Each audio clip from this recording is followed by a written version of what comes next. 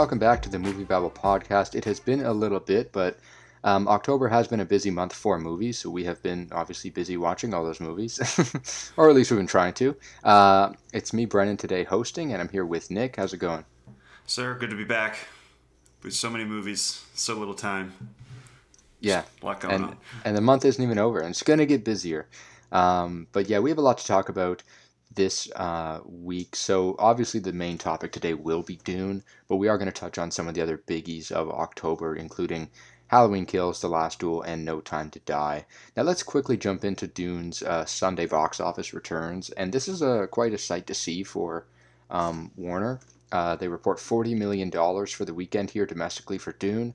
Obviously, the movie dropped 5 weeks ago in most markets. Europe and the Middle East, it dropped in September, and now it's kind of starting to branch out into Asia, Latin America, and obviously North America this weekend. So $40 million here this weekend in North America, a little bit above estimates, definitely on the high end of estimates, and now up to 220 worldwide, which considering, the subject matter, considering the HBO Max day and date here in the US, that's pretty impressive. You also have to consider the $40 million here is the best for a Warner Bros. Opening since Joker, as well as just the best for a day and date for Warner Bros. Throughout their kind of experiment this year. So I think it's a win overall. Yeah, I think we're definitely getting that Dune sequel, right? Because it's 160 budget, and you got to figure Warner's being a little more lenient in terms of what their returns on these movies are for greenlighting other stuff. And we'll get to Dune in a second, but you watch that, and it's kind of one half of a movie, but you can't really deny how successful it is in a lot of different areas. So my guess is we'll probably see that sometime soon. I would imagine maybe sometime this week Warner says they're coming out, or they're going to get cracking on the second one. So I guess good job on them, because this is kind of a beast to tackle in terms of all the mythology involved with this. So the fact that it's even moderately successful to the degree it is kind of amazing. Yeah, for sure. This also just points to, I think, just how well the marketing did for this movie. This is something that is obviously on HBO Max. We've seen the depressed openings for movies that are day and date. Obviously, Warner has said they're going to be looking at HBO Max as well. They want to see the online streaming numbers. They want to see the box office. They want to see both before they jump into a sequel. But the movie has been doing very well in Europe ever since September. The numbers have been really good over there. I think it's like, at one point it was Russia's best opening weekend of the year, Taiwan's best opening weekend of the year. In Asia, it had great numbers in France until No Time to Die overtook it. But it was doing really strong, and now it comes here, and $40 million is impressive. It also just further highlights what we've been seeing in October, which is kind of a really big step towards a box office recovery. Obviously, last May, when we started seeing movies come out in a more normal sense, starting with the May 2/4 weekend there with Cruella and Quiet Place Part 2, it had been a slow crawl to getting kind of back to where numbers were pre-pandemic. They aren't there yet, but every month since May, we've seen significant jumps. May was around 25% box office revenue of what it was in 2019. Every month it's gone up, and October is set to be 80 or so percent of what it was in 2019, which is, they said that's where they need to be to sustain. So we're seeing recovery, and we don't know what the actuals will be on Dune tomorrow. It might be under 40, but if it stays on the plus side of 40, that's 4 straight weekends with a $40 million opening, starting with Venom to No Time to Die, Halloween Kills, and now Dune. So the recovery is coming along. Yeah, and it's, COVID cases are on the decline again. Who knows what will happen there, right? But yeah, there's more movies coming out. Like Eternals is coming. What is it? Red Notice? That's a Netflix movie is coming out. But that's going to be a big one. Ghostbusters. Clifford the Big Red Dog. I don't know. But there's a lot of big awards movies coming out too. So my guess is there will be a continued increase, or kind of a leveling off at movie capacities, which is, it's nice to see, Movies are fun. I like going to the movie theater. It's not the worst thing in the world. So, yeah, this is all very, very good news. Yeah, I agree. It's very good news indeed. Also, just some more box office news. No Time to Die has crossed the $500 million mark worldwide. It's up to 525. This movie has been a beast overseas, just an absolute beast. There was a reason Warner dropped Dune in September before overseas before No Time to Die came out because it has just been kind of dominating global box offices, mostly in Europe. It's the highest grossing movie of the year in Europe, Africa, and the Middle East, I believe, trailing a bit behind F9 in Latin America and Asia. But it's a beast for sure. And you look at the numbers in the UK alone. So this movie has $525 million now, over $100 million in the UK alone. Like, I mean, I knew Bond was big over there. Skyfall's the second highest grossing movie all time. Spectre's third. It's like their kind of Avengers, if you will. But it really is a big deal that this movie's doing that well there. Just insane numbers. And the fact that I think this is the fourth week now that No Time to Die has been playing in theaters in the UK, and the numbers aren't quite out yet, but it may have beat Dune. So it scathed off Venom, Halloween, maybe even Dune. It just has great resilience over there. And it's also impressive because this is what by far the longest Bond movie too, so less showing times per day and all that. So I think there was that report that came out when there was that they were trying to shop this around to Apple and whatnot that it had to break, was it like 700 million to 900 million to break even on this. So if you're looking at that, it's got a ways to go, but it's by far one of the better performing movies even of the year, you know. So it had all the cards stacked against it. So it's very impressive in that sense. And like I said, I can imagine it's just going to keep doing really well overseas.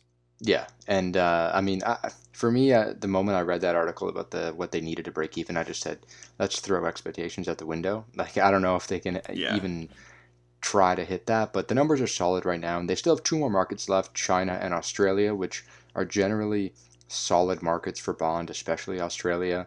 But that should be a good bump in the next few weeks as well. So that's No Time to Die. And just a final update here, we have a new leader at the 2021 box office, and that is the Chinese Korean War film, The Battle at Lake Changjin, which is past Hi Mom, another Chinese film.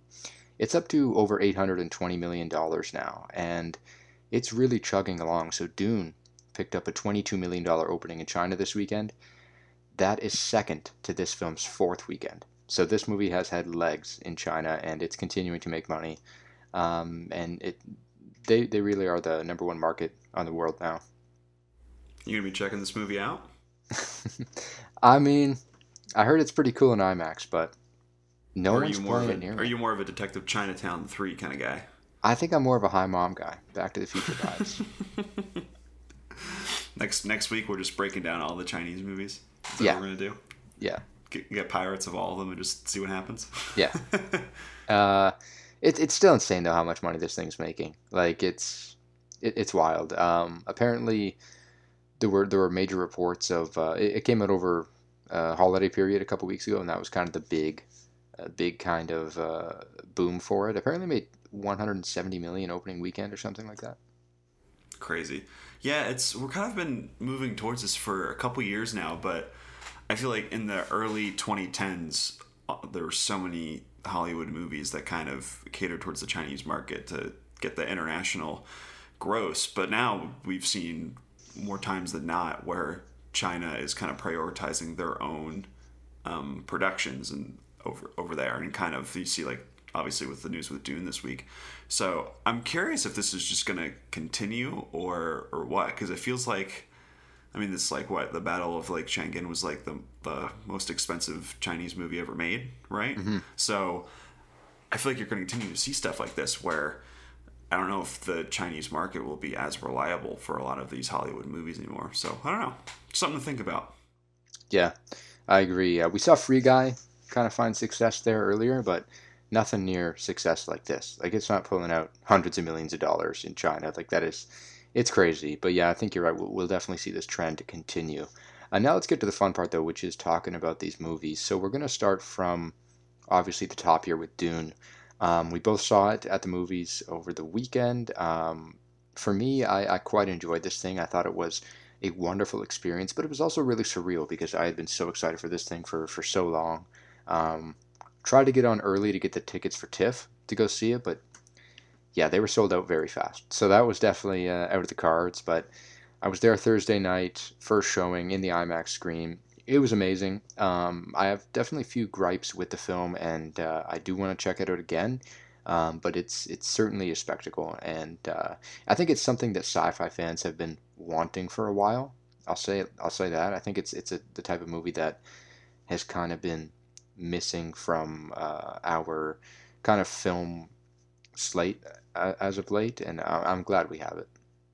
Yeah, I think a lot of it about this movie similar to like Lord of the Rings movies, where it's hard mythology that's taken very seriously, and it has like a lot of respect and reverence for like the source material, and yeah, it's really impressive. It's I don't know, like I would tell nobody to watch this on HBO Max. Like it's just a different movie. You know, this is all about seeing it on the biggest screen as possible, seeing all that spice on like a massive screen, all those big worms, because it's crazy. There's the entire like action sequence in the middle of this movie that I feel like goes on for like 10 hours, but it's so good. It's so good. It's all widescreen and amazing. It's kind of like creepy as well. I don't know how Villeneuve pulled that off, but it truly is like one of the most impressive spectacle movies that I've ever seen. Like you look, there's some shots in this where like I've never seen this in a movie before. It's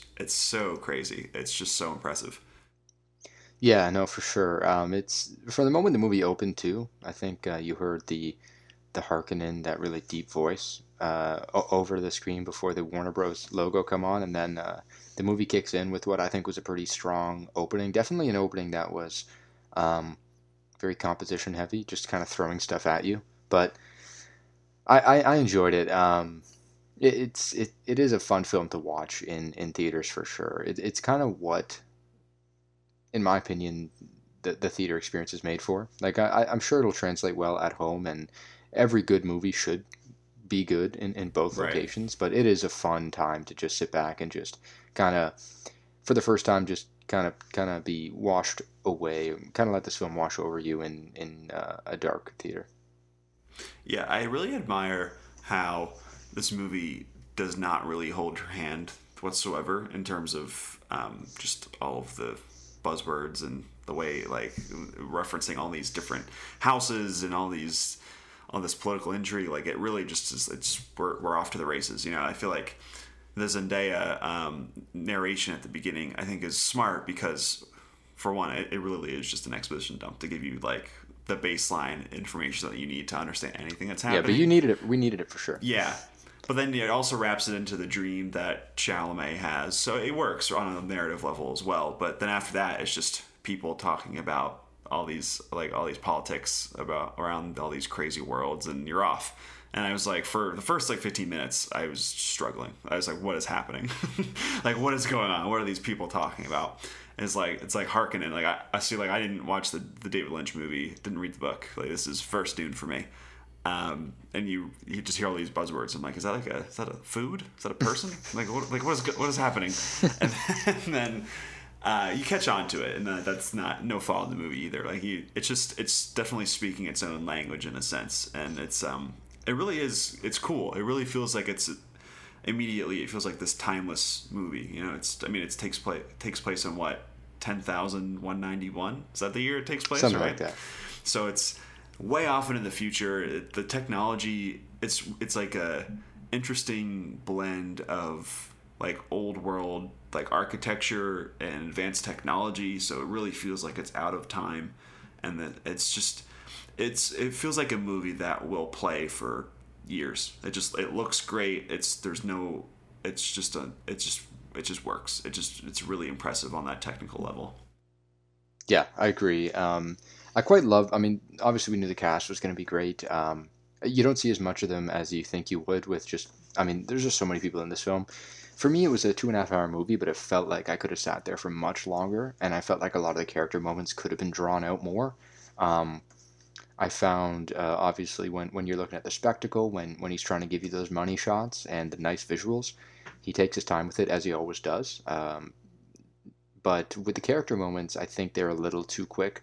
For me, I would like to see a little bit more of a drawn out um, connection between some of these characters. I know that it already is 2.5 hours, but it's definitely something that I think will benefit it whenever a part two comes out. I hope, but that's one of the issues I had with it personally. That I just felt I needed a bit more time with these characters, and I think on a second watch I'll pick it up more. I think the first watch is really just me wanting to watch everything on the screen unfold.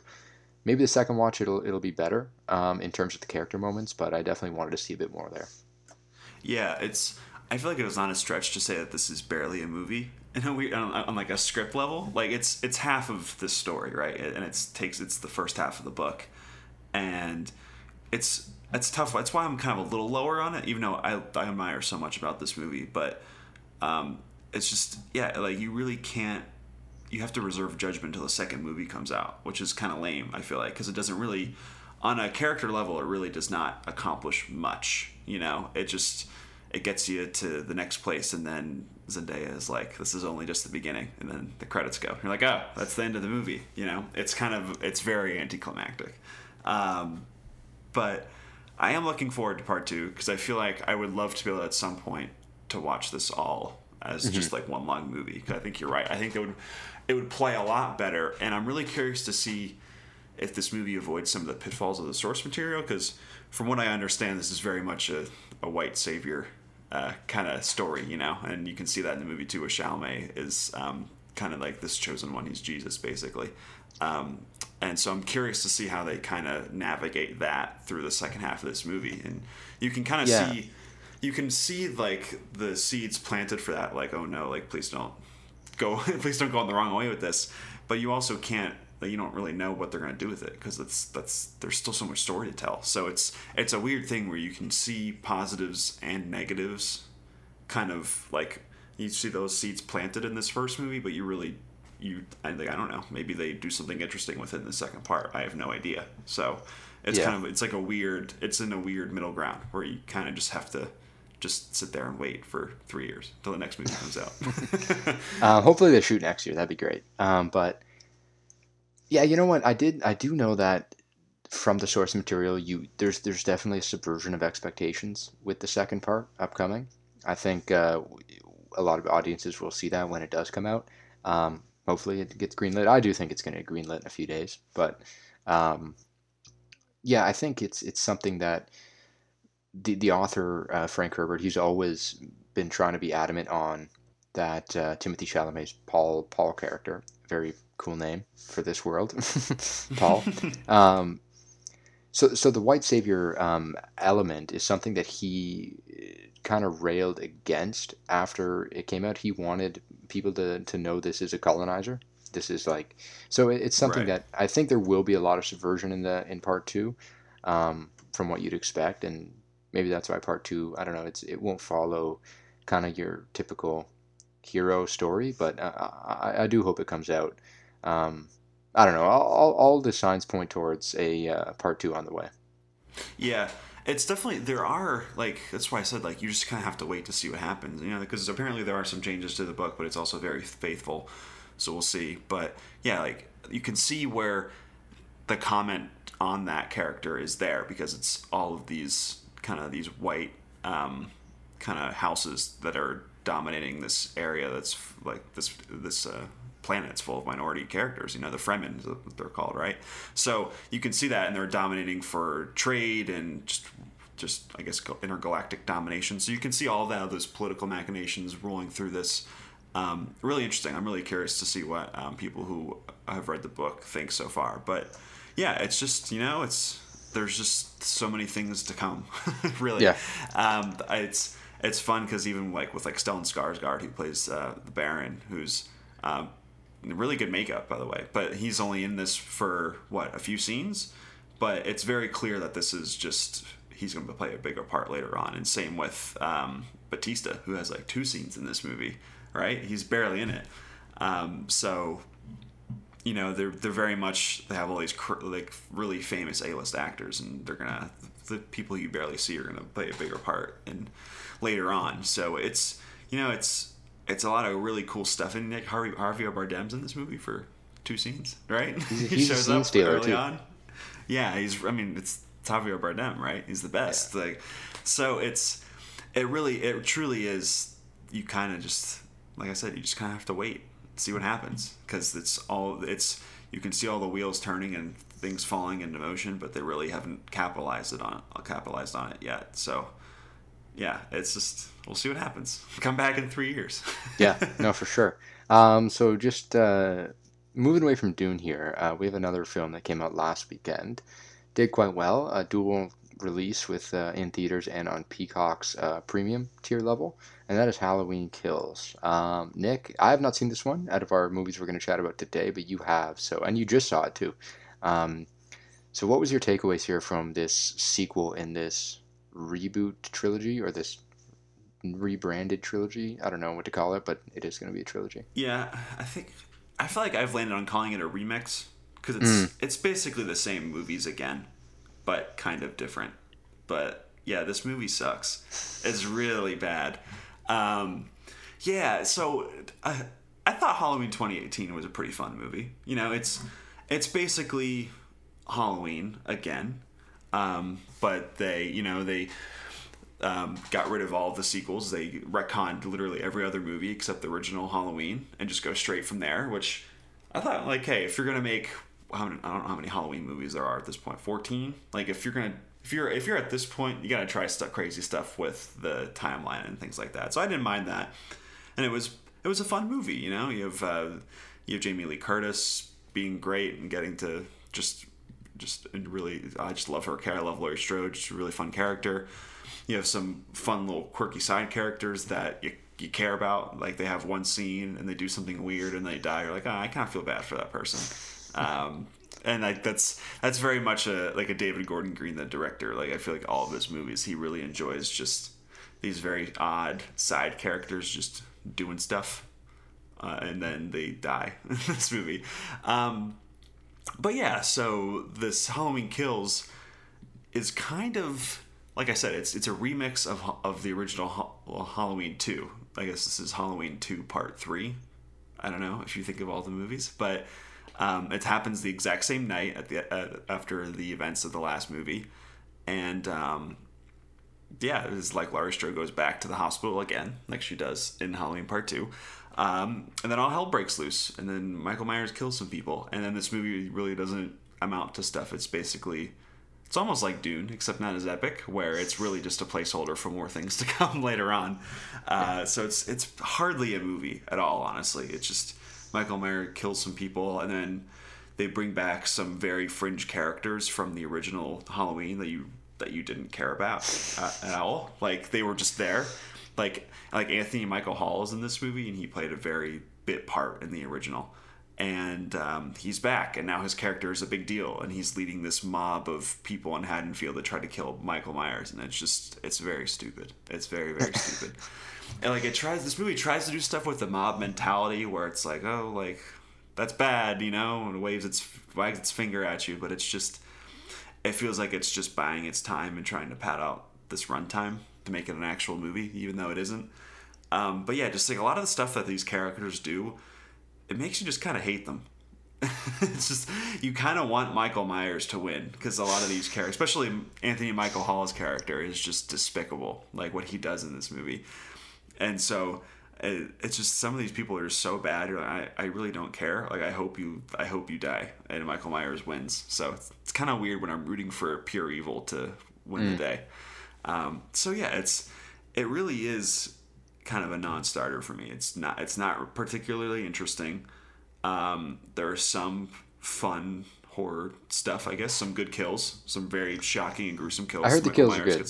Yeah. Michael Myers gets to do some fun stuff, and they have a lot of fun with when he has like axes in his hands and stuff like that, and they're pretty inventive with it. But it's really, that's all there is. And then he disappears for large swaths of the movie, and you're just with Anthony and Michael Hall, and you're like, wow, this just kind of is a bummer. Yeah, I heard there's a lot of there's not a lot of screen time either for Jamie Lee Curtis. Yeah, she's just in the hospital. She's just there, and Will Patton's there too. He's somehow survived from the last movie, so he's just there, and they're just chatting it up in their room. And then No one ever really dies, do they? Yeah, right, exactly. And then Laurie Strode talks about how Michael Myers is pure evil, and then the movie's over. Like, that's it. Like, all right, wait for Halloween Ends to come out. It's just, I don't know. It's just not fun. Characters do dumb things. It's just, I don't know. I just don't really see what the point of this was at all. Yeah, So that's tough.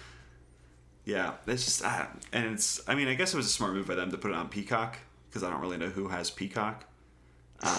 So I guess it was smart for Universal in that sense, but it's just not very good. I don't know. I can't really see myself spending money on to see this movie in a theater. It really just does not justify its existence whatsoever. Yeah, it's too bad. I mean, the first one was pretty well, like not the first one, but the 2018 one. It was pretty well received, right? And people did enjoy it. And it's just too bad to see it kind of drop off like this, especially with Halloween Ends coming whenever it does come. I know it's going to shoot in January. Um, yeah, it kind of sucks, but it's not like this franchise hasn't had an awful movie before. So Yeah, I mean, in the large continuum of Halloween movies, there's been a lot of terrible ones, but yeah, this is just I don't know. Like it just doesn't really seem like they had an idea for a script, but they had to make this new wave of Halloween movies a trilogy, so they just had to buy their time until the next one. So who knows? Hope the next one's fun. I will say at the beginning of this movie, there's a very fun cameo for film Twitter heads out there at the beginning. It's one of those where it's like DiCaprio in Once Upon a Time in Hollywood, where you're pointing at the screen. It's mm. like, oh, he's here, and it's a fun little thing. So that was kind of fun. But then after that, it's just I don't know. It's just people being awful to each other. Sounds great. And then the movie's over. So there you go. Let's get into another movie where people are awful to each other, but it's a much better movie, What and a segue. that's Ridley Scott's The Last Duel, which you haven't seen yet, but you will You because you have my must. word. I'm gonna see it. Okay. Yes. I quite enjoyed this movie. Obviously, out the gate, a lot of the talk was the bad box office performance, but I mean, you got Ben Affleck with dyed blonde hair. You got a goatee and a mullet with Matt Damon. You got medieval times stuff going on here. So I mean, I don't think it was destined to draw in big swaths of audiences. Maybe 15 years ago, but not now, and that's too bad. But the movie is really good, and I really did enjoy this thing. Apparently, it's based on a true story. I don't know how true it is, but it is based on a true story about the last legal duel in France. You have Adam Driver in this as well, Jodie Comer, who obviously is kind of rising very quickly as a big name right now. She's phenomenal in this, by the way.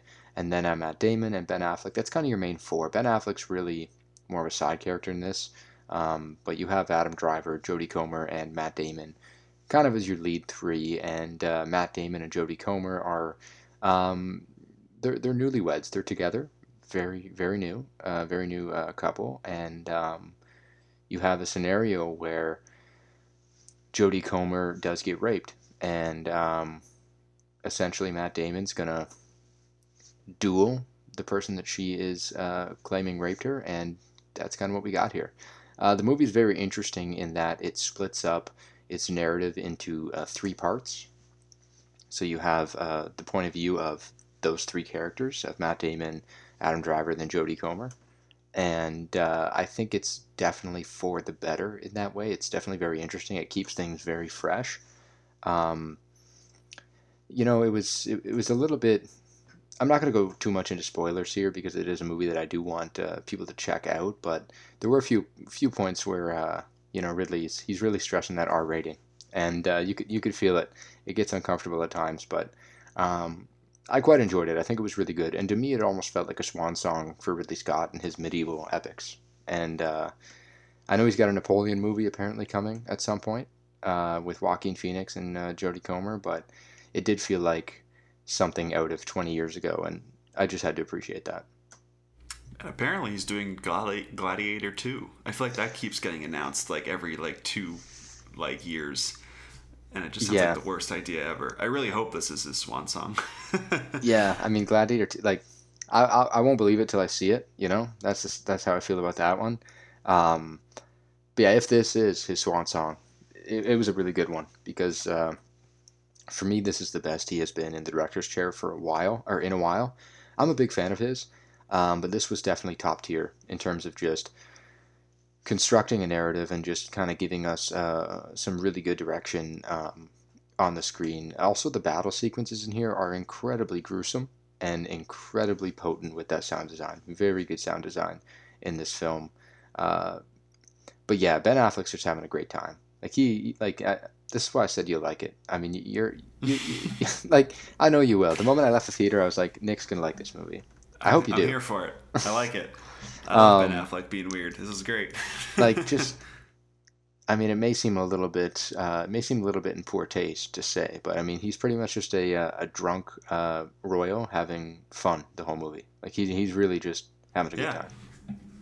There's so many jokes there, but I'm just gonna let that lie. Yeah, he's come But a long way from the way back.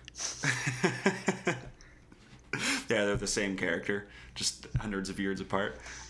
Yeah, have you ever heard anything about Gladiator 2? How it's like there was a script that came out a while ago where it was basically Russell Crowe's character fighting in hell or something like that. It was the most absurd thing ever.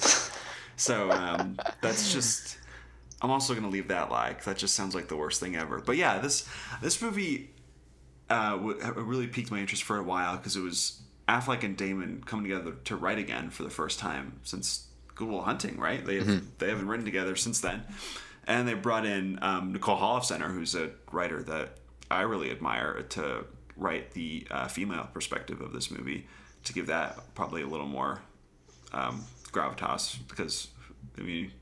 Story about a rape and it's all men writing it, it's probably not, it's probably very in poor taste, right? Especially if those men. Let's yeah, get some. yeah, right, yeah, especially if it's showing the multiple perspectives. So I am very curious to see this because it's kind of like that Rashomon different perspective kind of thing, which I think is really fascinating. And honestly, I just wish more movies would do that. I feel like that's just a really fun, like, even there's like terrible thrillers, like, do you remember like Vantage Point?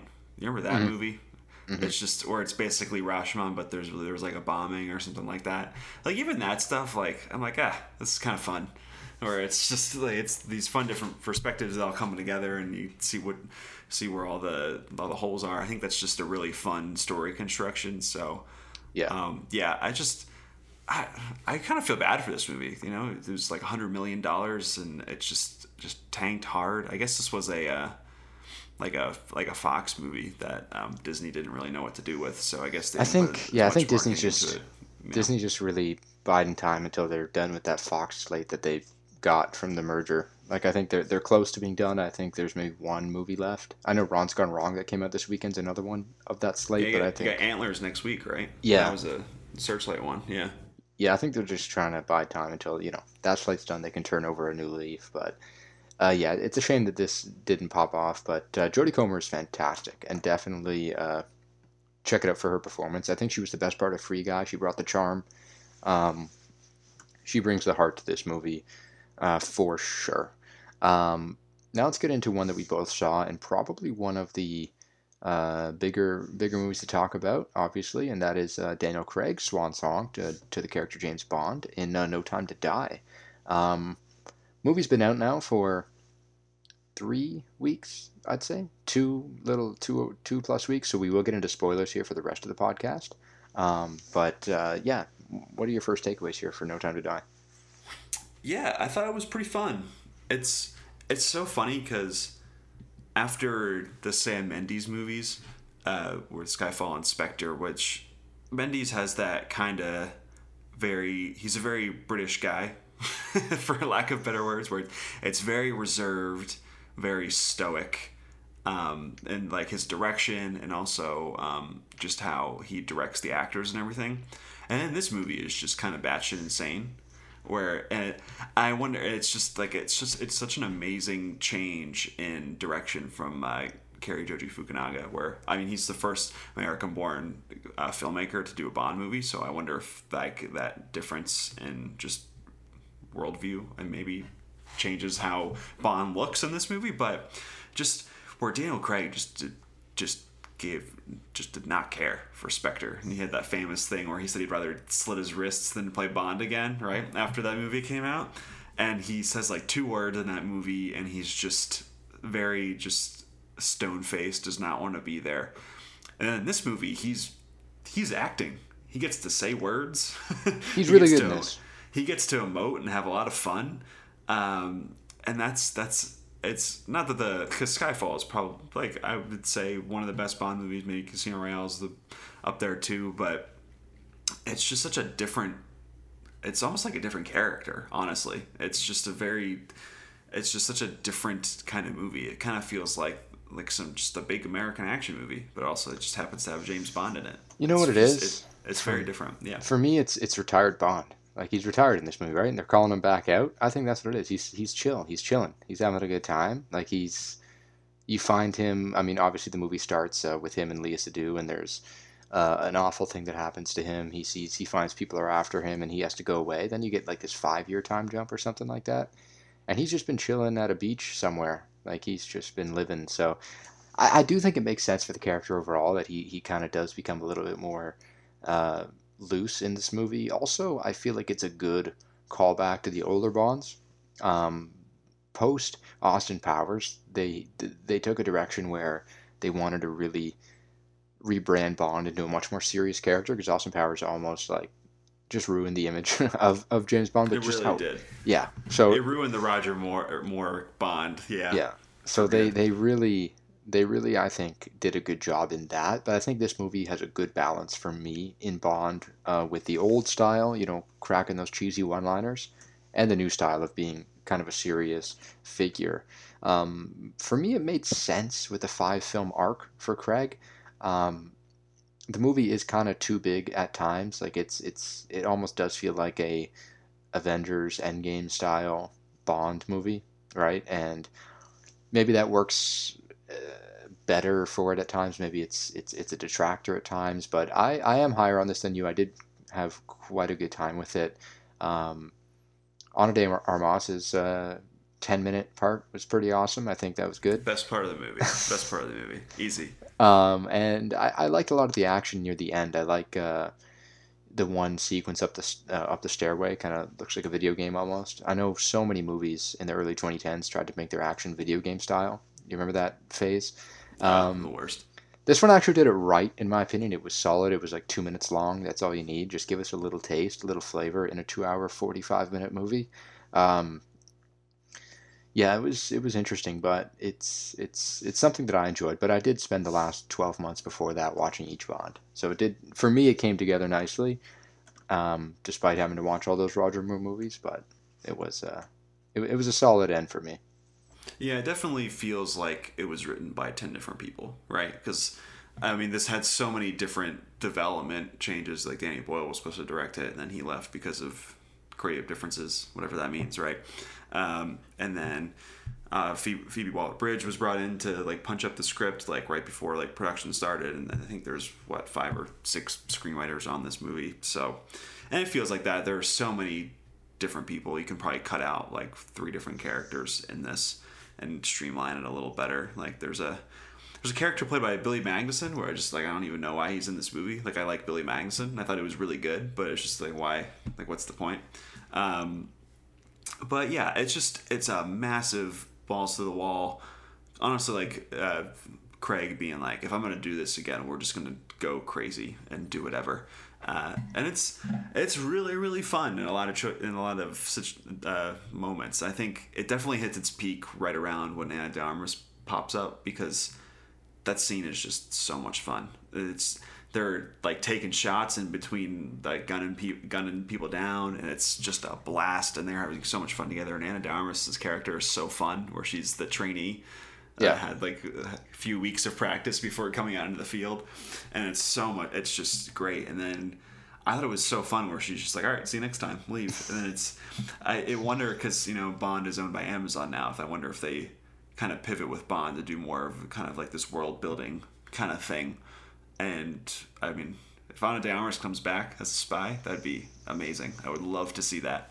But that sequence is just a blast, and that's just when I feel like the movie is at its best. And then like there's 2 more hours left in the movie. So yeah, it's super long. I really enjoyed a lot of it, but it's just like there was just so much to this movie. And then you get more into Remy Malek, his character name is Lucifer Safin, or he just just Lucifer Satan is his character is his character name basically. I just don't care at all what he's doing, but there's just a lot of fun characters, a lot of fun little moments in here that it's just like you kind of take the bad with the good. It's just a really fun, outlandish movie. Right. Yeah, I think the Broccoli family that owns Bond, they're gonna keep their foot down against Amazon. It seems they've been somewhat clear in that. In that no Bond's movies only, and there's no spin-offs. They've been saying that since the merger. So I'm interested to see what Amazon does. They might have to really fork out even more change, but um, yeah, we'll see what happens with the future of that side of things. But yeah, no, you're right. I think that whole sequence in Havana was, um, it was to me it was vintage Bond. Like it felt like the Connery days, even the Roger Moore days, like the cheesiness of it almost, but in a super slick and much better way. Um, but yeah, it was fun. That was a fun part of the film. And obviously near the end you get that kind of attempt at a big payoff. And for me, I was in and out of it. Am I buying this? Am I not?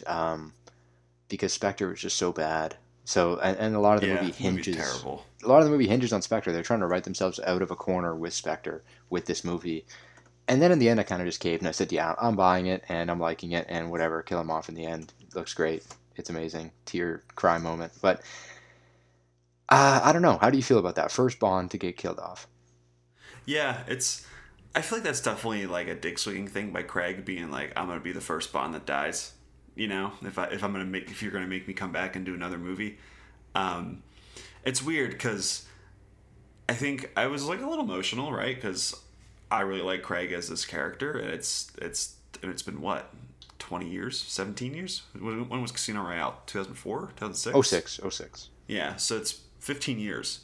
I like Daniel Craig, and it's sad to see him go from that sense. But also, I just do not care about him and Madeline Swan's relationship at all. Like, I love Leah Seydoux. She's honestly one of my favorite actresses. I love her every time she shows up. But like her and Craig just have no chemistry together, personally.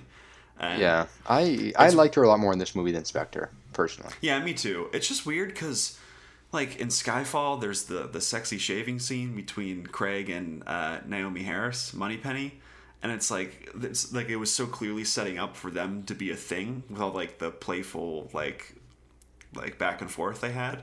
So it's like why not just make her the girl, Like I felt like that would have been so much fun, and then you have Naomi Harris doing more than just kind of just being the secretary. I just never really understood that choice, but I guess you kind of make you had to make Spectre happen somehow, right? So I don't know. Yeah, it's But tough. it's just I feel like a lot of like the issues with this movie, it kind of like are really, like you said, wrapped up in just how boring Spectre is, which is just such a bummer because it's James Bond against the Illuminati. Like, how do you make that boring? But you did somehow. I guess Yeah, with congratulations. Christoph Waltz as well. Like, how do you waste It's like him?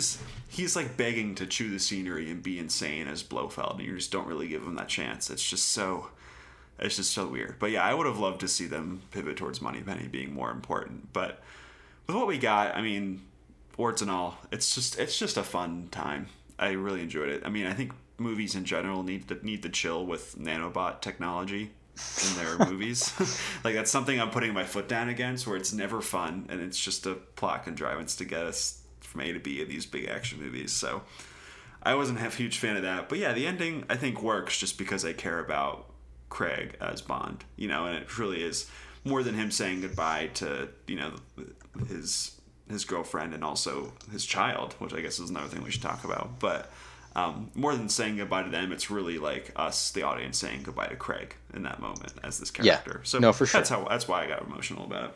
For sure. The child part, I think, it worked for me. I think it was weird at the start, but it worked. I think you needed it too, just for the ending and the powerful impact in the end. Maybe it was a kind of a sucker punch, but I don't know. I think it worked, and especially with his character, he's the first Bond to really be a character instead of a cartoon, like in this whole kind of 25 film Yeah. franchise, and I think it did work in that way. Yeah, it's so manipulative. It's like him talking to his girlfriend and kid as he's about to die, and it's so emotionally overblown. Like it's really begging you to cry at it. And like, I'm not made of stone. Like I was like, oh damn, this kind of sucks. I feel bad. But yeah, I feel like you're right, where Bond has always been kind of just action man who likes to have sex with women. And then Craig was one of the few times where they started to interrogate like that kind of masculinity and like his relationship to Britain and all that stuff. And I think I feel like it makes sense in the end, right? Where has he ever had a child before? I don't think so, right? This is the first time for that too. I feel like that it does make sense to explore that a little more, like this hardened dude who just could not find the right girl, just girl problems at all times. Just he has mommy issues with M and Judi Dench, and then all types of woman problems. So I admire that these movies try to interrogate that a little bit. I'm curious to see if they continue with that for whenever Bond comes back, because James Bond will return, as the credits said. Yep, so he will. I don't know. We'll see. Yeah, I'm looking forward to it though, and that will be all for this week's episode of the Movie Level Podcast. Thanks a lot for coming on, Nick. It was great to chat about all things Dune, Bond. Not really so much Halloween Kills, but everything else very fun. We'll be back next week with The Last Night in Soho, Antlers, and the nationwide expansion of the French Dispatch. Yeah, we got to talk more about Dune now. I feel like Dune is going to be in our lives for a really long time. We got to talk more about it and get into spoilers whenever Colin gets back. We will, for sure. As always, though, you can check out our content on our Facebook, Twitter, Instagram, all that, and then most importantly, the movierebel.com.